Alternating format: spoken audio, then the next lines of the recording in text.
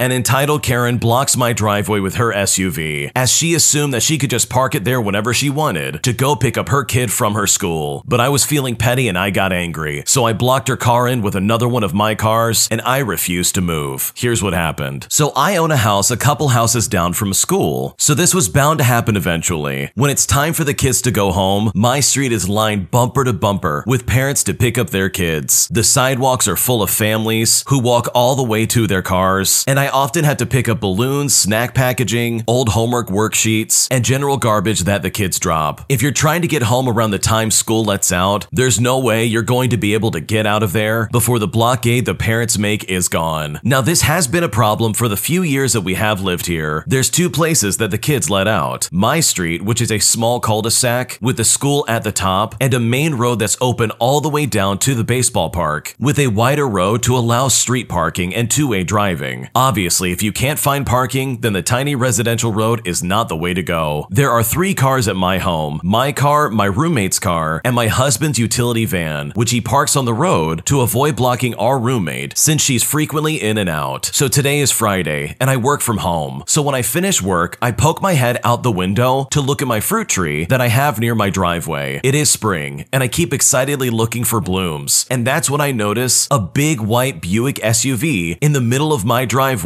blocking both spots from my car, which my husband was using since I was home, and my roommate's spot. Honestly, why would you park in somebody's driveway? So on top of these entitled parents blocking up our small residential road, this person decided to take up a private residence's driveway. So I got on the phone with a non-emergency police line and took pictures of the vehicle and the plate. Then I got my husband's keys and backed his vehicle up to block the SUV into my driveway, and I just waited. 15 minutes later, an entitled mom with bug-eye sunglasses, big old diamonds on her jewelry, and wearing yoga pants and athletic wear comes around to hop in the driver's seat and smiles and waves at me sitting on my steps. Honestly, she probably thought I was the homeowner's kid or something, all because I'm in my early 20s, but in reality, I'm the homeowner. The entitled Karen looks at me and says, "Hi, hope you don't mind." So I look at her and I say, "Ma'am, you're trespassing. Why would you park in a private driveway?" But the entitled Karen just looks at me and gives a scoff. "Sorry, won't do it again. We were just leaving." She was being really dismissive and avoiding eye contact despite taking the sunglasses off. So I looked at her and I said, "I don't care. You have no right to park on my property, and right now I'm on the phone with the police." The entitled Karen then looks at me and says, "It was just for a second. I was just picking up my daughter." But I look at her and I say, "It doesn't matter. You don't live here, so you don't park here." At this point, I realize the non-emergency police aren't going to pick up, so I hang up and decide to mess with her a bit. She got in her SUV and dismissively waved at me, so I got in my vehicle that was blocking her in and waited, pretending to still be on the phone. She starts trying to back out of my driveway because there was a little bit of a gap between my utility van and my neighbor's car, but it was definitely too small for this Buick. I would like to point out that this vehicle has a scuffed front on the bumper, so I had a feeling she has no spatial awareness outside of her backup camera. Every time she backed up, I honked, still pretending to be on the phone. She tried again and I honked again. She looked at my grass and I was about to start recording her in case she tried to go through my front yard. I honked again after I saw that. If she kept trying to back out and hit my big utility van, she would certainly lose. She gets out of her SUV and comes up to my van, recognizing that she can't do anything without making it far worse for herself. Her face was visibly patchy from the distress, and she asked me again, "Are you really calling the police?" I looked at her and I said, "Yes, you're illegally parked on my private property, and that's illegal. I don't care if it's for 5 seconds, don't ever do it. You don't live here." Her kid got out of the car, and I decided that was enough. So I waited for her to get back in her SUV, and I parked my van back in its rightful spot, and I let her out of my driveway. After that, I called the school, and I gave them the license plate number of this entitled Karen. Nothing will probably come of it, but I don't think she'll ever park in someone's driveway again anytime soon. And sure, I'll take the jerk points, because there was a child involved, but you shouldn't put your child in this kind of situation in the first place. What a weird entitled Karen. Seriously, you don't park in other people's driveways. Like, that is literally a one-stop shop to get your car towed away. It is simply not worth it, and it just shows your entitlement when you do that. I know if I was in the original poster's shoes, I absolutely would have called a tow truck. I mean, this person is parked on your property illegally, and you did not request or allow them to park their car there, so you very easily could have towed it. But good for you for at least putting this entitled Karen in her place, because I can bet after that that ordeal, she probably will never park her car in anybody's driveway ever again. If you like Am I the Jerk, you're probably going to love Am I the Genius? Check it out, link down below in the description. My entitled supervisor demands that I only do what's on my job title, and as a result, I'm unable to fix the payroll system, so nobody gets paid for several weeks. Here's what happens. So I work for a construction company as an inventory admin. My job is basically to schedule counts of our warehouse and input the numbers they give me for inventory. I then try to see what the problem is when the numbers on the last count and current count don't add up. There is a little bit more to it, but that's basically what I do. Now, the problem with this job is that when you have been doing it long enough and you are really good at it, there is less work to do all around. In the beginning, when counting one rack out of the 60 racks of material would take a few days, it was fine because I was always busy. But now that everything is in order, the entire warehouse can be counted in like 3 days. And unfortunately, this leaves me bored for most of the time. So to fix this, I studied up on our cloud-based ERP service that we use for all our internal and external transactions, and have become sort of an expert at it. Every single aspect of this company uses this ERP service to do their job. From timesheets to HR, payroll, accounting, scheduling, management, manufacturing, ordering from vendors, delivering, inventory, and then some. All of it runs through this service. So it is very important that this service is up and running 24/7. I became so proficient to this service that our vice president decided to cut ties with our consultants of the ERP because I could do what they did, but better, quicker, and much cheaper. For reference, we were paying these consultants $5,000 a month just to be on standby if we needed them for some sort of trouble that could arise just from using the ERP, and we had to dish out even more money to fix those problems, depending on how many hours was spent of their time just trying to fix said problem. I'm not sure on their exact rate, but it was something like $200 an hour, and they took weeks to fix anything, while I could fix the problem in time for my daily afternoon break. I never got an official job title or raise of any kind for being an expert on this service. The company just saw me being able to do it and let me fix things that happened, so they no longer needed the outside help. I wasn't too upset because it gave me something to do, so I was glad to help the company save some money, even if none of that money fell my way. Skip ahead a few months, and we now have a new warehouse manager, and someone in the warehouse messes up something with the inventory by sending a bunch of materials in the wrong job with no records of it ever being shipped. And we're talking like this is a $500,000 mess up here. This is a serious problem. In the same day, our ERP had an update that caused a bunch of bugs with our accounting department. So I decided to work on the ERP problem first because the warehouse mess up is more of a delay mess up and not actually stopping anybody from doing their job at the moment, while this accounting problem means our bills are not going to be able to be paid. I mean, you can only imagine what kind of issues we will run into if the bills are not being paid. The ERP bugs turn out to be quite big, as well as numerous, so it ends up taking me a couple of days to figure it out, but I fixed it before any bills are actually due, and decided to take lunch a little early to celebrate a victory. There was thankfully a crisis averted. The new warehouse manager storms into my office after I get back from lunch, and he is livid. Apparently, the bosses were pinning the blame on him for the warehouse mess up, and considering he is the one who oversees shipments and the personnel in the warehouse, the blame is rightfully placed. He starts laying into me, asking why I have not fixed the problem yet, yelling and screaming like a child. I tried explaining that I was fixing an ERP issue and have not had time to look at the warehouse problem yet. He gets even more angry and notes that it is funny how I have more time to take early lunches, but not enough time to do my job. That started to really upset me, but I held my tongue and kept calm about the situation. He then ordered me to only do what is in my job title and to leave the ERP garbage to people competent enough to handle it, as he put it. Since this guy was technically my supervisor, I had no choice but to obey. I asked him to send me that in writing, and he snarks and storms back into his office. 5 minutes later, I get an email stating that under no circumstances am I to work on anything related to ERP unless it involves inventory. And so after his attitude and his temper tantrum, I decide I'm going to maliciously comply. So I do nothing but inventory from that point forward, knowing full and well that we would essentially be coasting until we hit a problem that I would then refuse to fix. Sure enough, not even a week later, I get an email from HR that some sort of bug in the ERP system was preventing them from accessing payroll to pay employees this week. I reply an apology that I am no longer able to work on the ERP bugs due to my supervisor. I then refer them to the ERP system help guide for further assistance. Now, I knew the help help guide was not going to help her in the slightest, but it was no longer my problem, so I was not going to deal with it in the slightest. Skip a few days later to Friday, and I check my bank account in the morning before getting up for work, and I laughed because there was no money deposited. The problem in question never got fixed. I hurry up and I get ready for work, excited to see the chaos unfold, and what I was expecting was an understatement. When I show up to work, I see the entire warehouse staff of 50 people completely walking out the front door. I stopped one and I asked why they were leaving, and they replied to me by saying, "I didn't get paid today, so I am not coming back until I do." I go into the office and I see the warehouse manager in a panic. He has jobs that need material and nobody to load into the trucks or deliver them. I ask him if he needs help with anything, and he just screams at me to leave his office because he is getting phone calls from all kinds of superintendents of all these different jobs asking why their material has not arrived yet. I pass by HR on the way to my office and I see a bunch of bosses huddled up with her over her computer, with her having an angry and confused expression on her face as well as everybody else. They were clearly trying to figure out the problem. I felt bad for her because it really was something out of her control, but I knew she would ultimately be okay because she had been there for so long that they would never fire her. When I get to my office, I see the vice president waiting for me there. He has a very upset look on his face. When we get inside, he demands to know why I did not fix the problem in HR when she emailed me about it. So I replied the statement I was waiting to say. I said to them, I am no longer allowed to work on ERP problems as it is not in my job title. He then had the most shocked look on his face and asked why all of a sudden I had a change of heart. I then show him the email from my warehouse manager and I could see the dots connecting in his head. He immediately storms out and I see him heading straight to the warehouse manager's office. They were in there for a few hours, but eventually he comes back to my office. He seems a lot calmer now and asks me politely if I can fix the problem in HR and if I can resume fixing the ERP if needed. At this point, I liked the relief of responsibility and told him I would only do it if he put it officially in my job title along with a raise. His calmness turned to anger again and he looks at me and says, "I cannot believe you," as he storms out and returns to his office. A few hours later, he sends out a mass email that he has hired the old ERP consultants to fix the problem and that next week everyone would be paid for the money they are owed, along with the money they earned if they return to work. Now, this one surprised me, as he would rather pay over $60,000 a year to consultants than give me a few extra bucks an hour for better work. I think he expected me to change my mind and just do it for my own paycheck, but I decided to wait because I knew how these consultants were, and if they even managed to fix this problem in a week, it would be an absolute miracle. Most of the warehouse staff agreed to return, but were still upset about not getting paid. Sure enough, next Friday comes around and nobody gets paid again. At this point, it is becoming a real problem, and the entire staff is becoming agitated. They have bills to pay. I even heard a bunch of the warehouse talking about some competitors nearby that they could get work for. And at this point, I even considered just fixing the problem because the warehouse didn't deserve to be treated like that due to the poor management of everybody else around them. Maybe I am the jerk here for this, but I am severely underpaid and can barely afford my apartment. There is no reason I should do extra work for free. That same day, the vice president returns to my office and hands me papers. These papers said that I would be promoted to a newly created position that dealt with the inventory as well as ERP upkeep. It would be its own department and he would be my direct supervisor, and it also came with a hefty raise. And all I had to do was sign the paper and agree. I looked up at him after reading the paper and he had the saddest look on his face. "Please, just sign it. The consultant said that it would take them weeks to get around to fixing it due to the high volume of clients, and we cannot keep skipping paychecks." So I happily signed it and immediately got to work on the HR issue. And guess what? I managed to fix it in the same day, because at the end of the day, it was just an update issue. And if my original supervisor had just let me help out, then we all could have avoided this mess in the first place. What a crazy story. You literally had them by the throat, and they were not going to be able to get anything done unless you fixed it. Like, you literally almost took down an entire business. That is so awesome in my opinion. And I honestly don't have any sympathy for management, like in the slightest. They would rather bring in these stupid consultants who absolutely would have taken like 2 months just to fix it, rather than pay the guy extra who can do it within a day. I mean, talk about doing things the hard way. And it's really disgusting that they really wanted to try and cut corners this way and have it so this guy would not only do his inventory job, but also fix this system pretty much for free. Like, that is messed up and that's not fair in the slightest. So hopefully the next time this company tries to cut corners, they don't try to cut around the one one person who could probably save their skin. My entitled boss demands that I work during my planned vacation, so I decide to maliciously comply, and I end up getting him fired as a result. Here's what happened. So I've been working at this company for about 3 years. I had been consistently growing in my role and was eventually given a project to own, with 1 to 2 other team members if needed. But it was a major project with a quick turnaround. I determined I could do it myself, though it would be tight, and since I was hoping for a promotion, I took on the project solo. I was able to deliver the project slightly ahead of schedule and with better quality than expected, which allowed us to make a huge sale. The head of the company gave me an award at an all-hands-on-deck meeting for the work I did, and my boss let me know I was on track for an end-of-the-year promotion with a nice pay raise and more responsibilities. But I was needed in another part of the business, so I was going to have to transfer under a new manager that was notoriously hard to work with. I transferred to this manager, and the first meeting we had to get on the same page, I brought up that I had a 3-week planned vacation in 4 months. I had never taken vacation, so I had 6 weeks saved up and did not want to start losing it. He told me of course that would be fine, and we would be able to make it work. About a week later, we have our first meeting with our product team. They had a new large project idea and wanted it to be released in just 3 months. As my team looked over the details, we knew this was a 6 to 8 month project at best, and it would be better to deliver in small increments so they still had something to show in 3 months, or we would need to push out the schedule. My boss was adamantly against both, so throughout the next week, he made us have last-minute 3 to 4 hour brainstorming sessions every day, but he would not tell us until about 3 o'clock in the evening, forcing us all to work late every day that week. At the end of the week, there was no way we could figure out to deliver everything on the shorter timeline, and so my boss asked me to stay behind after the meeting for another hour. He railed against me, saying I was failing at this project and that he could not see me getting a good annual review in 4 months, and that a promotion wasn't even on the table. This annual review would also include the project I had just received an award for, and is supposed to encompass 12 months of work. But he was basing this off of the first 2 weeks on this new team, which really was not fair. At this point, I knew he was ready to use me as a scapegoat for his bad management, and I started applying elsewhere. We continued working on the project, and sure enough, at the end of 3 months, we were still far from being able to deliver, and my boss was getting heat from above. Right around this time, I received an offer from another company that would be the promotion that I wanted and an even larger pay increase. I accepted the offer and negotiated my start date to be right after my vacation, which is now 3 weeks away. That same day, my boss calls me into his office and tells me that we need to talk about this vacation. I reminded him that we had already talked about it months before and that everything is booked, flights, hotels, everything. But he would not let up and told me there's no way I could take 3 weeks off with how behind schedule we already were. He told me I could go on my trip, but I could not take vacation and would be expected to be online during our business hours throughout the trip, which would be about 4 o'clock in the morning until 1 o'clock in the evening, local time at my vacation spot. So I decided to maliciously comply. Every morning while on vacation, I would log on at 4 o'clock in the morning, check my emails, answer questions on our internet chat, and do the minimum work expected, logging off as soon as it hit 1 o'clock p.m., all without burning any vacation time. With 1 week left in vacation, I requested a conference call with my boss to give him my 2 weeks notice. He was shocked and tried everything to get me to stay and finish out the project, including bringing back up the possibility of a promotion. I told him I had already accepted a job with a start date upcoming, and I worked my last 2 weeks before moving on to my new job. Now this is where it gets fun. Because my boss required me not to take vacation, the company had to pay out all of my accrued vacation once I left, a little less than 7 weeks at this point, including the 3 weeks I had originally planned to take. Now short-staffed, I heard from other coworkers that the project missed 2 more adjusted deadlines, and eventually the manager was demoted before being let go from the company. About 6 months later, the head of the first company asked me to lunch to offer me a role of taking over my former boss's old position. I negotiated an even higher pay increase as well as company equity and ended up going back there for 3 more years. So at the end of the day, I couldn't be happier that I came out on top. That manager that you had to deal with was absolutely obnoxious and in my opinion completely out of line. Like, what a betrayal of trust. They say to you when you first come in, oh, that's okay, you can have your vacation in a few months, that's no big deal, only to then, right when the vacation's coming back up, to basically stab you in the back. Like, that is literally what happened. They decided at the last second that no, you can't go on your vacation. And if you do, you gotta work and get stuff done. And at 4 in the morning at that. I don't know if anyone's trying to work at 4 in the morning, especially if you don't do any kind of night shift stuff, but let me tell you, it is miserable. Like if I was in your shoes, that would be the last time I would want to do any work. That boss is so disrespectful to do that, and it's so good to see that they got let go, because they were not a good manager in the slightest. They were trying to use you as a scapegoat and basically have you as a cop-out for when things go south, and you literally just won an award in the company. I mean, it's so unfair to go from such a high point of your career to then basically being on the chopping block of almost getting fired. That's not fair in the slightest, and honestly, you did not deserve that treatment. But as karma would have it, it's so cool that you came back, not only with a higher pay, but also with company equity. And I'm honestly happy to see that things worked out for you in the end, while also delivering karma to your awful boss who treated you so poorly. Thanks for watching. When you subscribe, make sure to hit the bell to turn on notifications so you never miss a video. To finish listening to all the stories, use the playlist at the top of the description. And if you like Am I the Jerk, you're probably going to love Am I the Genius. Check it out in the description below and subscribe.